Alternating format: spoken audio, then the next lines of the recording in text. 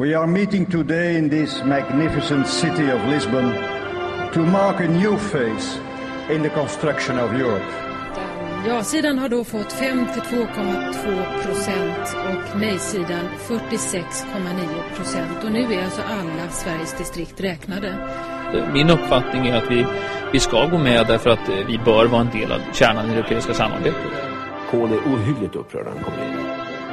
Så sätter han sig och så börjar han liksom på att äta smör.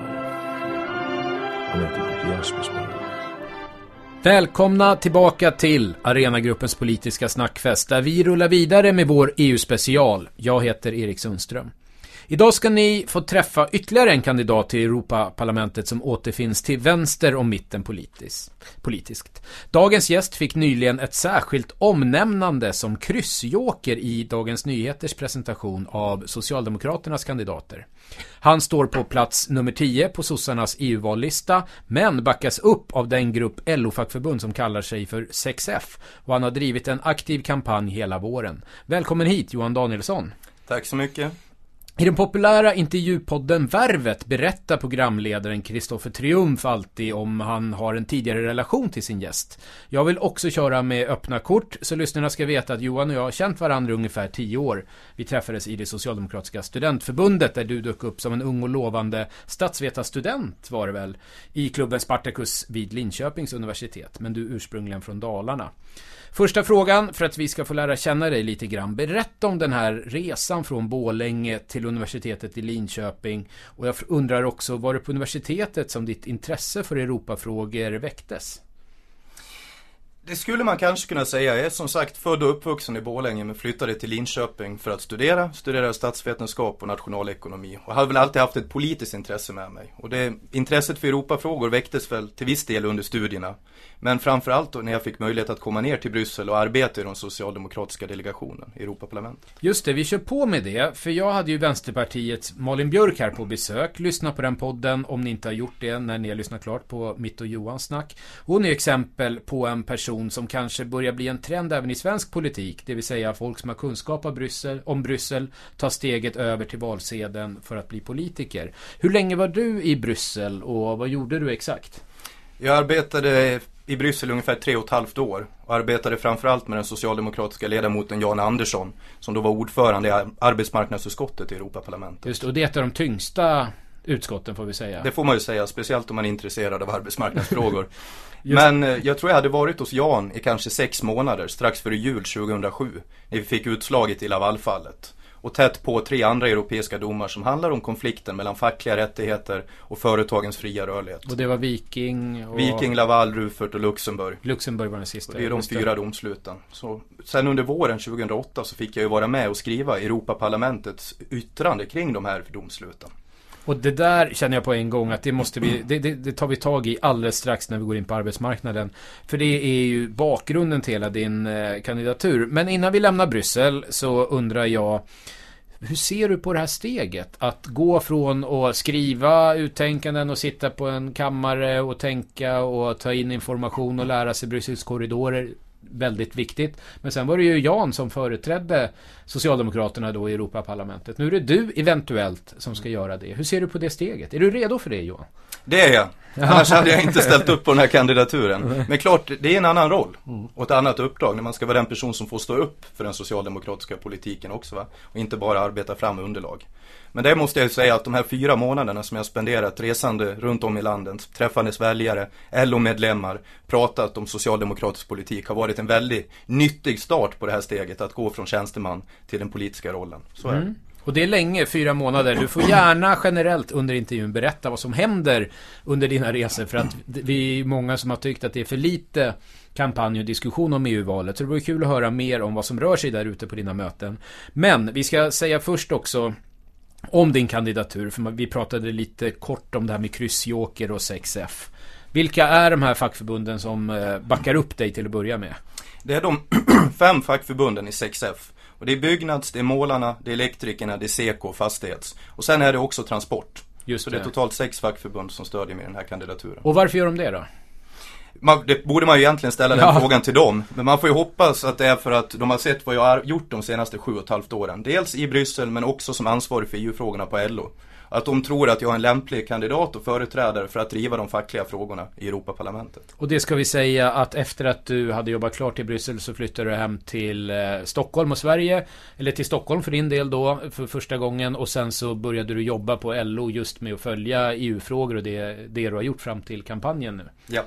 Och det som vi måste reda ut också, det finns ju 2 fackliga kandidater, det finns många fackliga kandidater men 2 högt upp på listan. Hur blev det så? Både du och Olle Ludvigsson från IF Metall. Det är väl bra om vi kan få in så mycket folk som möjligt med den typen av erfarenhet och som vill arbeta med de fackliga frågorna. Och det finns ju inget konkurrensförhållande här heller. Olle Ludvigsson står ju på plats 2 på listan. Så om jag lyckas kryssa mig in så blir vi 2 fackliga representanter. Det där hör man att du har svarat på tidigare, men jag tyckte vi skulle reda ut det i alla fall. Jag har själv varit ute lite i valrörelsen och fick bland annat höra just den diskussionen. Och det var ungefär samma svar från fackliga led på frågan.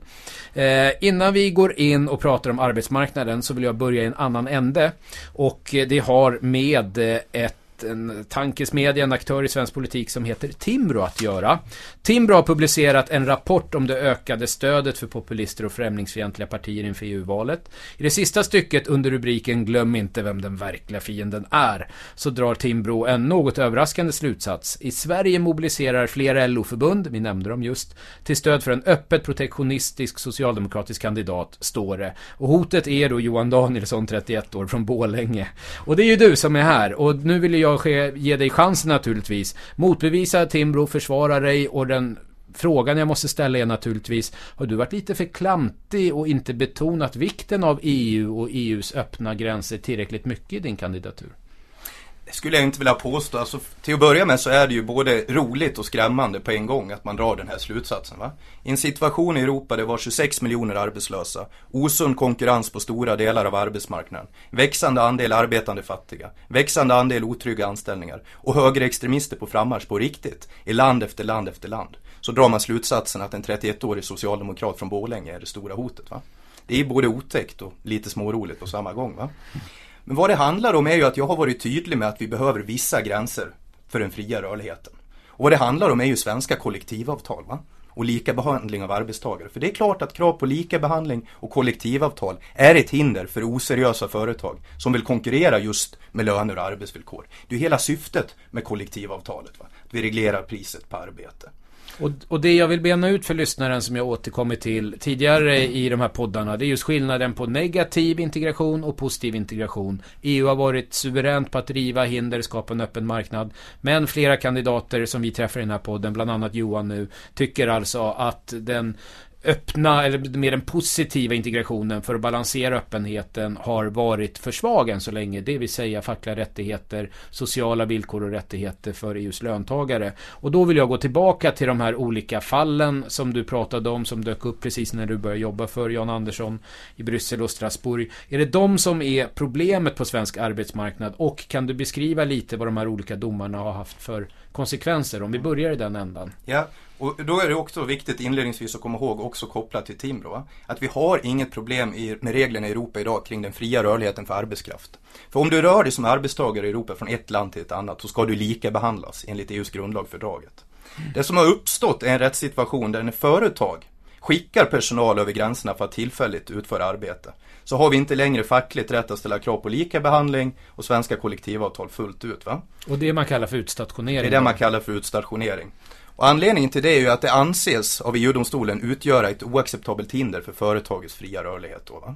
Och det var Lavalfallet. Det var Lavalfallet. Man kan ju säga att alltså grundproblematiken är att vad som är acceptabla hinder för den fria rörligheten i Europa idag är oreglerat politiskt och demokratiskt. Och det har gett EU-domstolen makt som uttolkare för vad som är acceptabla hinder. För det står i EUs grundlagfördraget att EU inte har kompetens över lönebildning, över strejkrätt. Men när de här nationella regleringarna hamnar i konflikt med den fria rörligheten, så är det oreglerat vad som ska företräda. Och det är ju därför det är svensk arbetarrörelses viktigaste krav i den här valrörelsen, att vi ska reglera det här politiskt och därmed demokratiskt. Och skriva in i EUs grundlagfördraget att den fria rörligheten för företag inte ska kunna användas för att kringgå nationella lagar och kollektivavtal på arbetsmarknaden, med syfte att, eller effekten att, det leder till social dumping. Det är ju det som är vårt krav på ett socialt protokoll.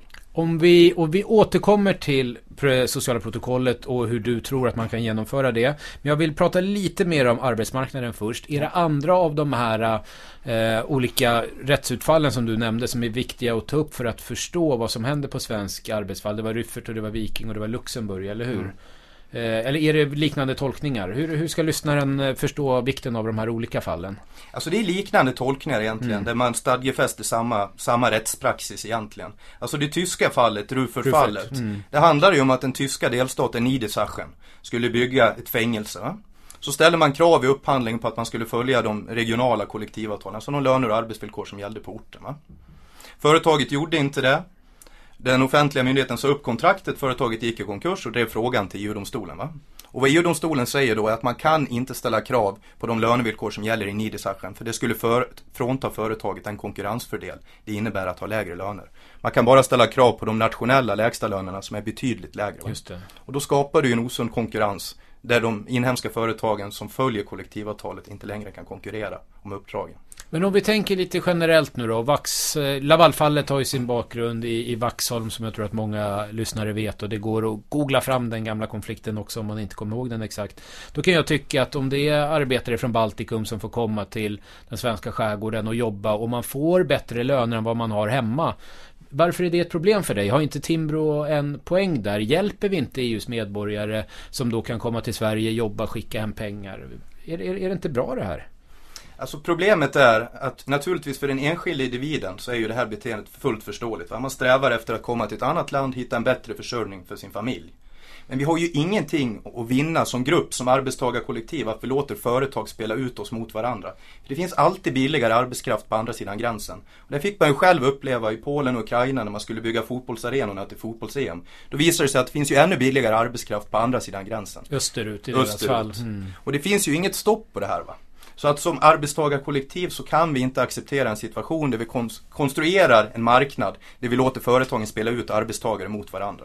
Så i korthet så är ju din grundsyn att om vi nu ska ha en, och du får korrigera mig om jag har fel, om vi nu ska ha en gemensam union just nu med 28 länder, kommer bli fler under vår omedelbara livstid, så ska man i den här geografiska klubben acceptera de lönerna som gäller i det landet där man jobbar, och olika företag i då kanske länder som har kommit in senare i den här unionen och som har lite lägre levnadsstandard, de ska inte ha rätt att konkurrera genom att skicka arbetare under ett företags försyn till Sverige och ta med sig lönen från det här andra landet. Det är korthet vad... Det är korthet. På svenska arbetsmarknaden gäller svenska kollektivavtal. Och jag vill också ha sagt att jag tror att det här är en förutsättning. Nu sammanfattade du det mycket bättre än vad jag gjorde, så du har börjat växa in i politikerrollen, tror jag. Ja, men det är också en förutsättning, vill jag ha sagt, för att vi ska kunna ha fri rörlighet i Europa. För jag menar att ska vi ha fri rörlighet så måste vi ha reglerade arbetsmarknader. Annars blir inte den fria rörligheten socialt acceptabel. Och då riskerar vi att hamna i den situation vi har gjort nu i land efter land i Europa. Va? Där människor börjar peka finger på mammor och pappor som kommer till våra länder bara för att hitta en försörjning för sin familj. Och inte på de oseriösa företag som utnyttjar de här människorna. Och då riskerar acceptansen för den fria rörligheten att gå förlorad. Och det är det enda som kan hota den fria rörligheten på sikt. Det är inte vi i arbetarrörelsen som är hotet mot den fria rörligheten. Utan det är de högerkrafter som inte ser problemen på arbetsmarknaden eller vägrar att göra någonting åt dem. Och då menar du lite mellan raderna nu, för att återgå till den här kritiken från Timbro som vi börjar med, så är det din linje egentligen som vore bättre för att trycka tillbaka de främlingsfientliga krafterna i Europa, för de kan annars exploatera den här rädslan som finns då enligt stereotypen med polska rörmokare och andra hemska metaforer som kommer och tar jobben helt enkelt. Absolut, så är det. Bra, nu lyckades jag sammanfatta det här lite hyfsat snabbt också. Liten möjligtvis guldstjärna till programledaren. Det som jag undrar är, vad gäller just arbetsmarknaden som är huvudanledningen till att jag vill att du skulle komma hit och berätta om din kandidatur, så finns det ju många andra saker också som jag vill gå igenom lite kort. Nu har vi gått igenom ditt huvudkrav. Finns det andra saker som till exempel vi kan göra i Sverige? Jag har hört diskussioner om ett 10-punktsprogram som Socialdemokraterna och LO har genomfört. Vi börjar med det. Finns det andra regler som du tycker är viktiga att ta fram? Absolut, och man ska ju komma ihåg också när vi tittar på problemen på svenska arbetsmarknaden att allt är ju inte EUs fel. Nej, precis. Ganska mycket beror ju på brister i vår nationella arbetsmarknadslagstiftning. Och här var vi kanske lite naiva själva i arbetarrörelsen i Sverige, som både vid EU-medlemskapet 94 och när vi hade den stora utvidgningen 2004 i princip lämnade våra nationella regleringar oförändrade och hoppades att allting skulle fungera som det hade gjort tidigare. Så är det i efterhand lite naivt, va? Ja, men det var vi medskyldiga till i Studentförbundet. Vi var väldigt Europaglada, minns jag. Ja, fortsätt. Ja, men det handlar ju inte om att vara Europa-negativ. Det handlar om att anpassa lagstiftningen till ny verklighet. Ja, precis. Men nu har vi ju politik framme och vi har ju till exempel det 10-punktsprogrammet för ordning och reda på arbetsmarknaden som vi har lovat genomföra om vi vinner riksdagsvalet i höst. Men jag tror det är viktigt att ha med sig kopplat till valet till Europaparlamentet att ska vi lyckas med de här 10 punkterna så är vi beroende av hur EU utvecklas. Jag skulle hävda att hälften av de här 10 punkterna, vår möjlighet att genomföra det på sikt, är direkt beroende av hur EU utvecklas. Jag kan ta ett exempel. Ja, ta något exempel av de här 10 punkterna. Där vi lovar till exempel att vi ska förbjuda användningen av bemanningsföretag. Om företaget har ett permanent arbetskraftsbehov så ska man inte kunna använda bemanningsföretag för att kringgå lagen om anställningsskydd och så vidare. Det är ett viktigt politiskt krav. Det är många ungdomar idag som fastnar i den här typen av otrygga anställningar. Det här har man lyckats genomföra i Finland. Inte via lagstiftning men via kollektivavtal på stora delar av arbetsmarknaden. Det prövas just nu i EU-domstolen för att se om det stämmer överens med den europeiska lagstiftningen. Så till alla de som tänker gå och rösta för ordning och reda på arbetsmarknaden i riksdagsvalet i höst så är det ingen bra idé att stanna hemma i maj och ge bort makten i Europa till våra politiska motståndare. För det kommer att begränsa våra möjligheter att göra det vi vill efter vi har vunnit riksdagsvalet i höst. Bra, och det här 10-punktsprogrammet, du tog upp en del av det. Om någon lyssnare är intresserad, googla 10-punktsprogrammet Löfven-Thorvaldsson så kommer ni hitta information om det. För det var ett gemensamt program som presenterades just av LOs ordförande och Socialdemokraternas partiledare. Nu har du lagt på bordet lite vad du tycker är viktigt både att göra på svensk nivå och på europeisk nivå. Det kanske allra viktigaste är diskussionen om ett socialt protokoll. Det är där man skulle kunna slå fast tydligare, som du var inne på, politiskt att svenska kollektivavtal i Sveriges fall då ska gälla i Sverige som en del av en process där man flyttar fram fackliga krav. Och det här sociala protokollet har ursprungligen tagits fram av Europafacket 2008-2009 någonstans, och det är en diskussion bland Europas progressiva som lever. Hur ska vi då nå dit? Och måste man öppna upp då det man säger en stor fördragsändring i EU, eller tror att det finns andra vägar som vi kan uppnå det här? Om man nu är progressiv och tycker att det är viktigt. Det är bra att börja med att du säger att det här tog fram som ett färdigt förslag redan 2008. För läser man Expressens ledarsida så verkar det som att det är omöjligt att få reda på vad det sociala protokollet är. Ja. Men det finns ju färdigskrivet sedan 6 år tillbaka för alla som har Google och lite intresse. ETUC är kombinationen man ska googla på i Europeiska Trade Union Congress. Precis, Confederation.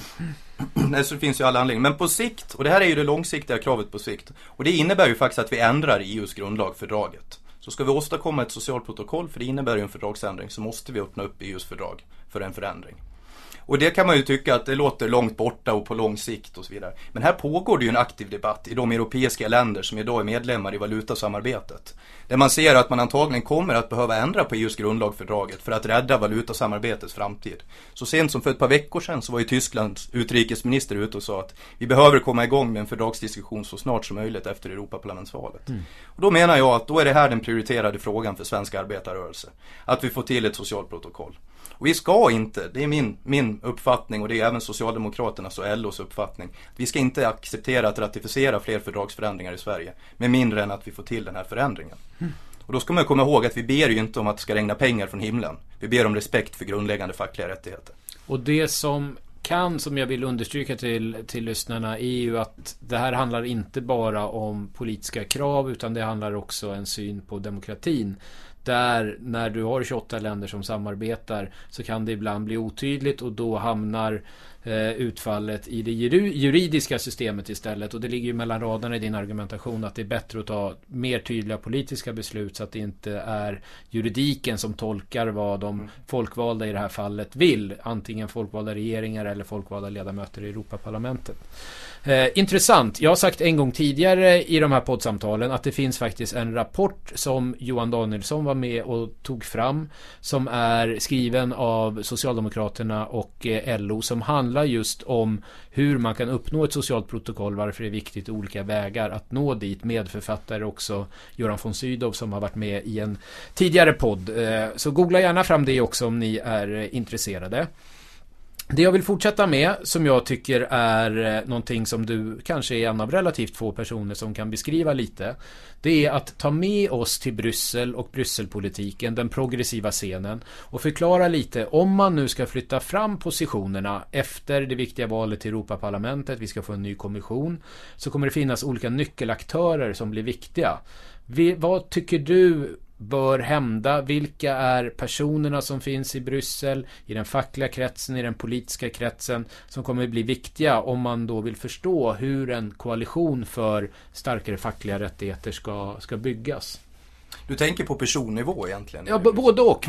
Både kanske som vi var inne på rollen som Jan Andersson hade på grund av sitt utskott, men även vilka fackföreningar som finns på plats i Bryssel som har företrädare som spelar stor roll. För det här kanske är min positiva bild av dig, och då får vi se om du kan leva upp till den. Att du kan ge oss en bild av hur ser den här möjliga koalitionen ut av viktiga nyckelaktörer i de här frågorna i Bryssel. Alltså nyckelaktörer för att flytta fram de fackliga positionerna i Bryssel, det är ju till att börja med de fackliga organisationerna. Framförallt de lite starkare fackliga organisationer vi har runt om i Europa som fortfarande har relativt stor medlembas. Alltså Österrike har ju en väldigt stark fackföreningsrörelse, Tyskland naturligtvis. Du har det också i Belgien, Frankrike, fast på ett annat sätt än vad vi har i Sverige. Södra Europa så har ju Italien fortfarande en ganska stark facklig organisation. Ja, de har ju 3 centralorganisationer. Till och med, ja. Så det är ju lite annorlunda upplägg än vad vi har i Sverige. Och Österrike har en speciell ambassadör på något sätt? Eller? Ja, Österrike har ju ett väldigt speciellt möjlighet till inflytande fackligt i Bryssel. För att de sitter och är representanter på den österrikiska representationen, har diplomatstatus. Och har formell social dialog, arbetsgivarna och de fackliga organisationerna, med den österrikiska regeringen inför förhandlingar i ministerrådet till exempel och så vidare. Så Österrike är ju en central aktör från ett fackligt perspektiv i Bryssel, den österrikiska fackliga samorganisationen. För de får ju tillgång till handlingar, mötesprotokoll och även tillträden till mötesrum som andra fackliga organisationer inte får. Brittiska facket då, är de pigga också? Eller Brittiska facket är pigga i Bryssel, det får man verkligen säga. Och i Storbritannien så har man ju också en situation där man är så fruktansvärt ansatt fackligt hemma, så att man försöker verkligen använda Bryssel som en hävstång för att garantera de mest fundamentala fackliga rättigheterna. För den brittiska fackföreningsrörelsen har ju varit väldigt hårt ansatt i väldigt många år. Skippa London och påverka via Europanivån lite grann, eller skippa Westminster snarare och påverka via Europanivån. Ja, de har ett starkt behov av att använda Bryssel för påverkan. Vad kommer det betyda vem som blir ny kommissionär och vilka som kommer leda viktiga utskott i Europaparlamentet för den här frågan? Vem som blir ordförande i EU-kommissionen är av central betydelse. Och det här tycker jag är lite nedspelat i den svenska valrörelsen. Alltså för att det är ju EU-kommissionen som är den institution som har rätt att lägga fram förslag till ny lagstiftning. Det är de som har initiativrätten i systemet. Så det är klart att de har en central roll. Och nu har vi ju, sedan Lissabonfördraget, så är ju teorin och det är man överens om de politiska grupperna i Europaparlamentet, att den största politiska gruppen från den ska vara ordförande i EU-kommissionen väljas. Nu är den här teorin som ska prövas när stats- och regeringscheferna lägger sig i, va? Men om den teorin håller så gör det ju det här valet till Europaparlamentet ännu viktigare. För det är klart det kommer att spela roll om vi får Martin Schulz som tysk socialdemokrat med nära band till fackföreningsrörelsen som ordförande i EU-kommissionen. Än om vi får ännu en trött konservativ man. Juncker i det här fallet. Juncker från Luxemburg, va? Och det är klart det är av stor betydelse. Och det här pratade vi lite om i en podd med Malin Björk också, om ni lyssnade på den. För att de olika partigrupperna har ju nominerat olika personer. Då pratade vi om Alexis Tsipras från Grekland som då är vänstergruppens kandidat. Men det absolut roligaste är ju att kampen kommer stå. Om Lissabonfördraget tolkas och vi kommer få den här utvecklingen, så kommer ju kampen stå då mellan socialdemokraten Schulz och kristdemokraten högerpartiernas kandidat i Moderaternas grupp, EPP-gruppen Juncker. Och det är därför den här rösten också kan vara otroligt viktig. Varför är det nedtonat, tror du, från Socialdemokraternas sida? Man hör inte mycket det här i den officiella S-retoriken. Alltså, det kan väl kanske finnas en viss oro för att Martin Schulz som tysk socialdemokrat, att han kanske är lite mer i en högre utsträckning för ökad överstatlighet i samarbetet, så att säga, än vad svensk socialdemokrati är för tillfället. Men att skriva in nya fackliga rättigheter i fördraget, det är på sätt vis lite överstatligt på sätt och vis. Det handlar ju också om att ta tillbaks nationellt makt över arbetsmarknaden. Och det är det som egentligen ligger i begreppet att man ska hitta rätt sak på olika nivåer kanske också. Precis. Det här hemska F-ordet som man inte får nämna. Hemska F-ordet. Men jag tycker att det är lite obefogat, va? För att alternativet till kommissionsordförande, till Martin Schultz är ju som sagt inte Marita Ulvskog. Utan alternativet som ordförande i kommissionen är en konservativ man från Luxemburg.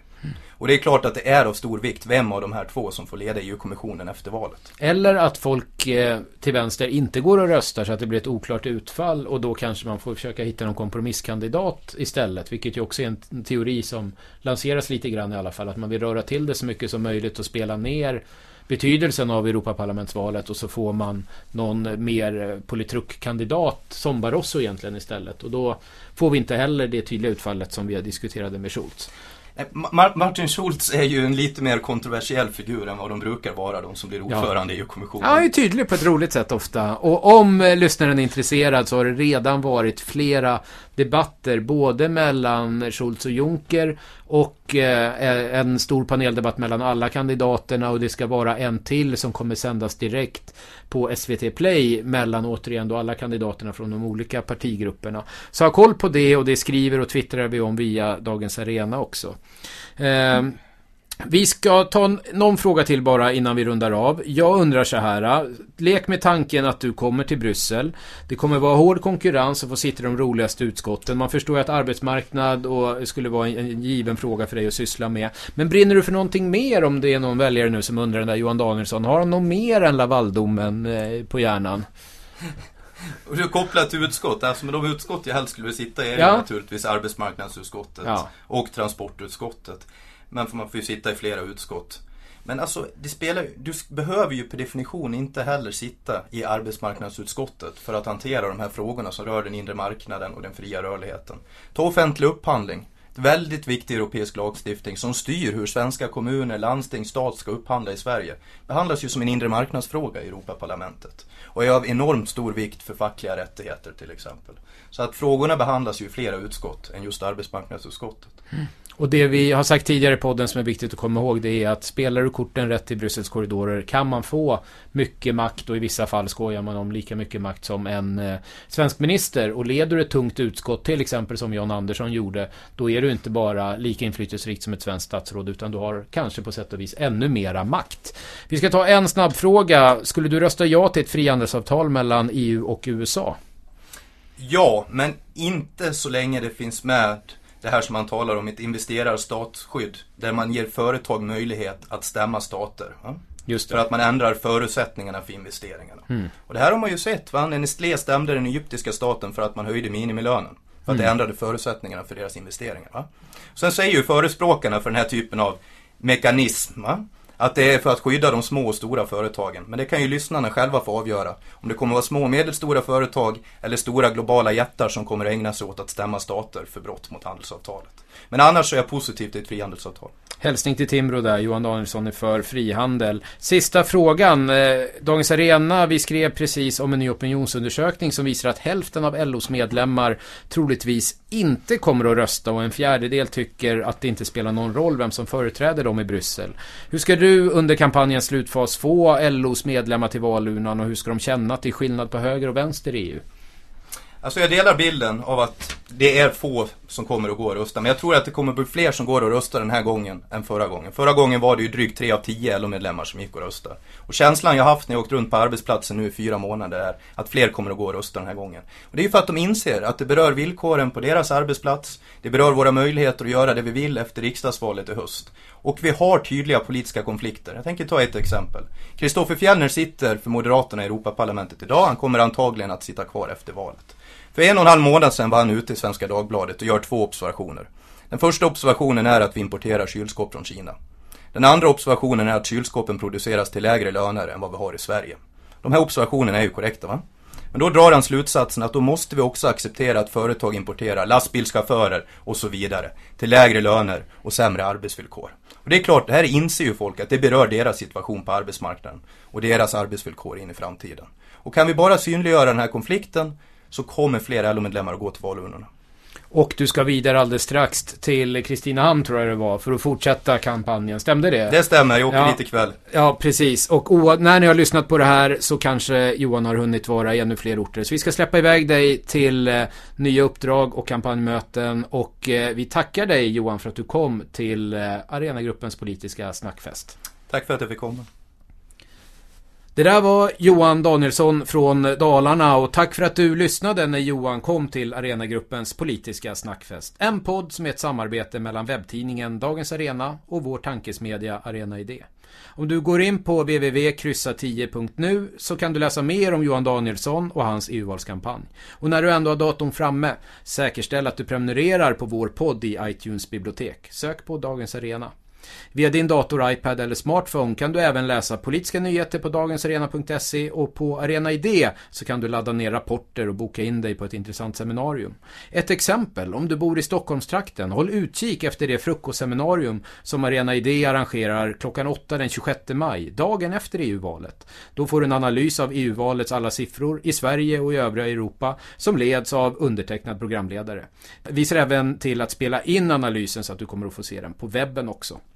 Dagens Arena och Arena Idé finns såklart på Twitter och där hittar du även Johan Danielsson. Hans Twitter-handle, som det heter, är enkelt. @ Johan Danielsson i ett ord. Henrik Forsberg, praktikant på Arena Idé, pratar inte dalmål som Johan. Men Henriks göteborgska är tillsammans med dalmål en av Sveriges mest uppskattade dialekter. Minst lika uppskattat är Henriks hjälp med att producera och spela in den här podden. Apropå dialekter, i nästa podd möter ni en person som föddes i Tranås, växte upp i Strängnäs och flyttade till Kalix. Nu vill han till Bryssel. Vi hörs om en vecka.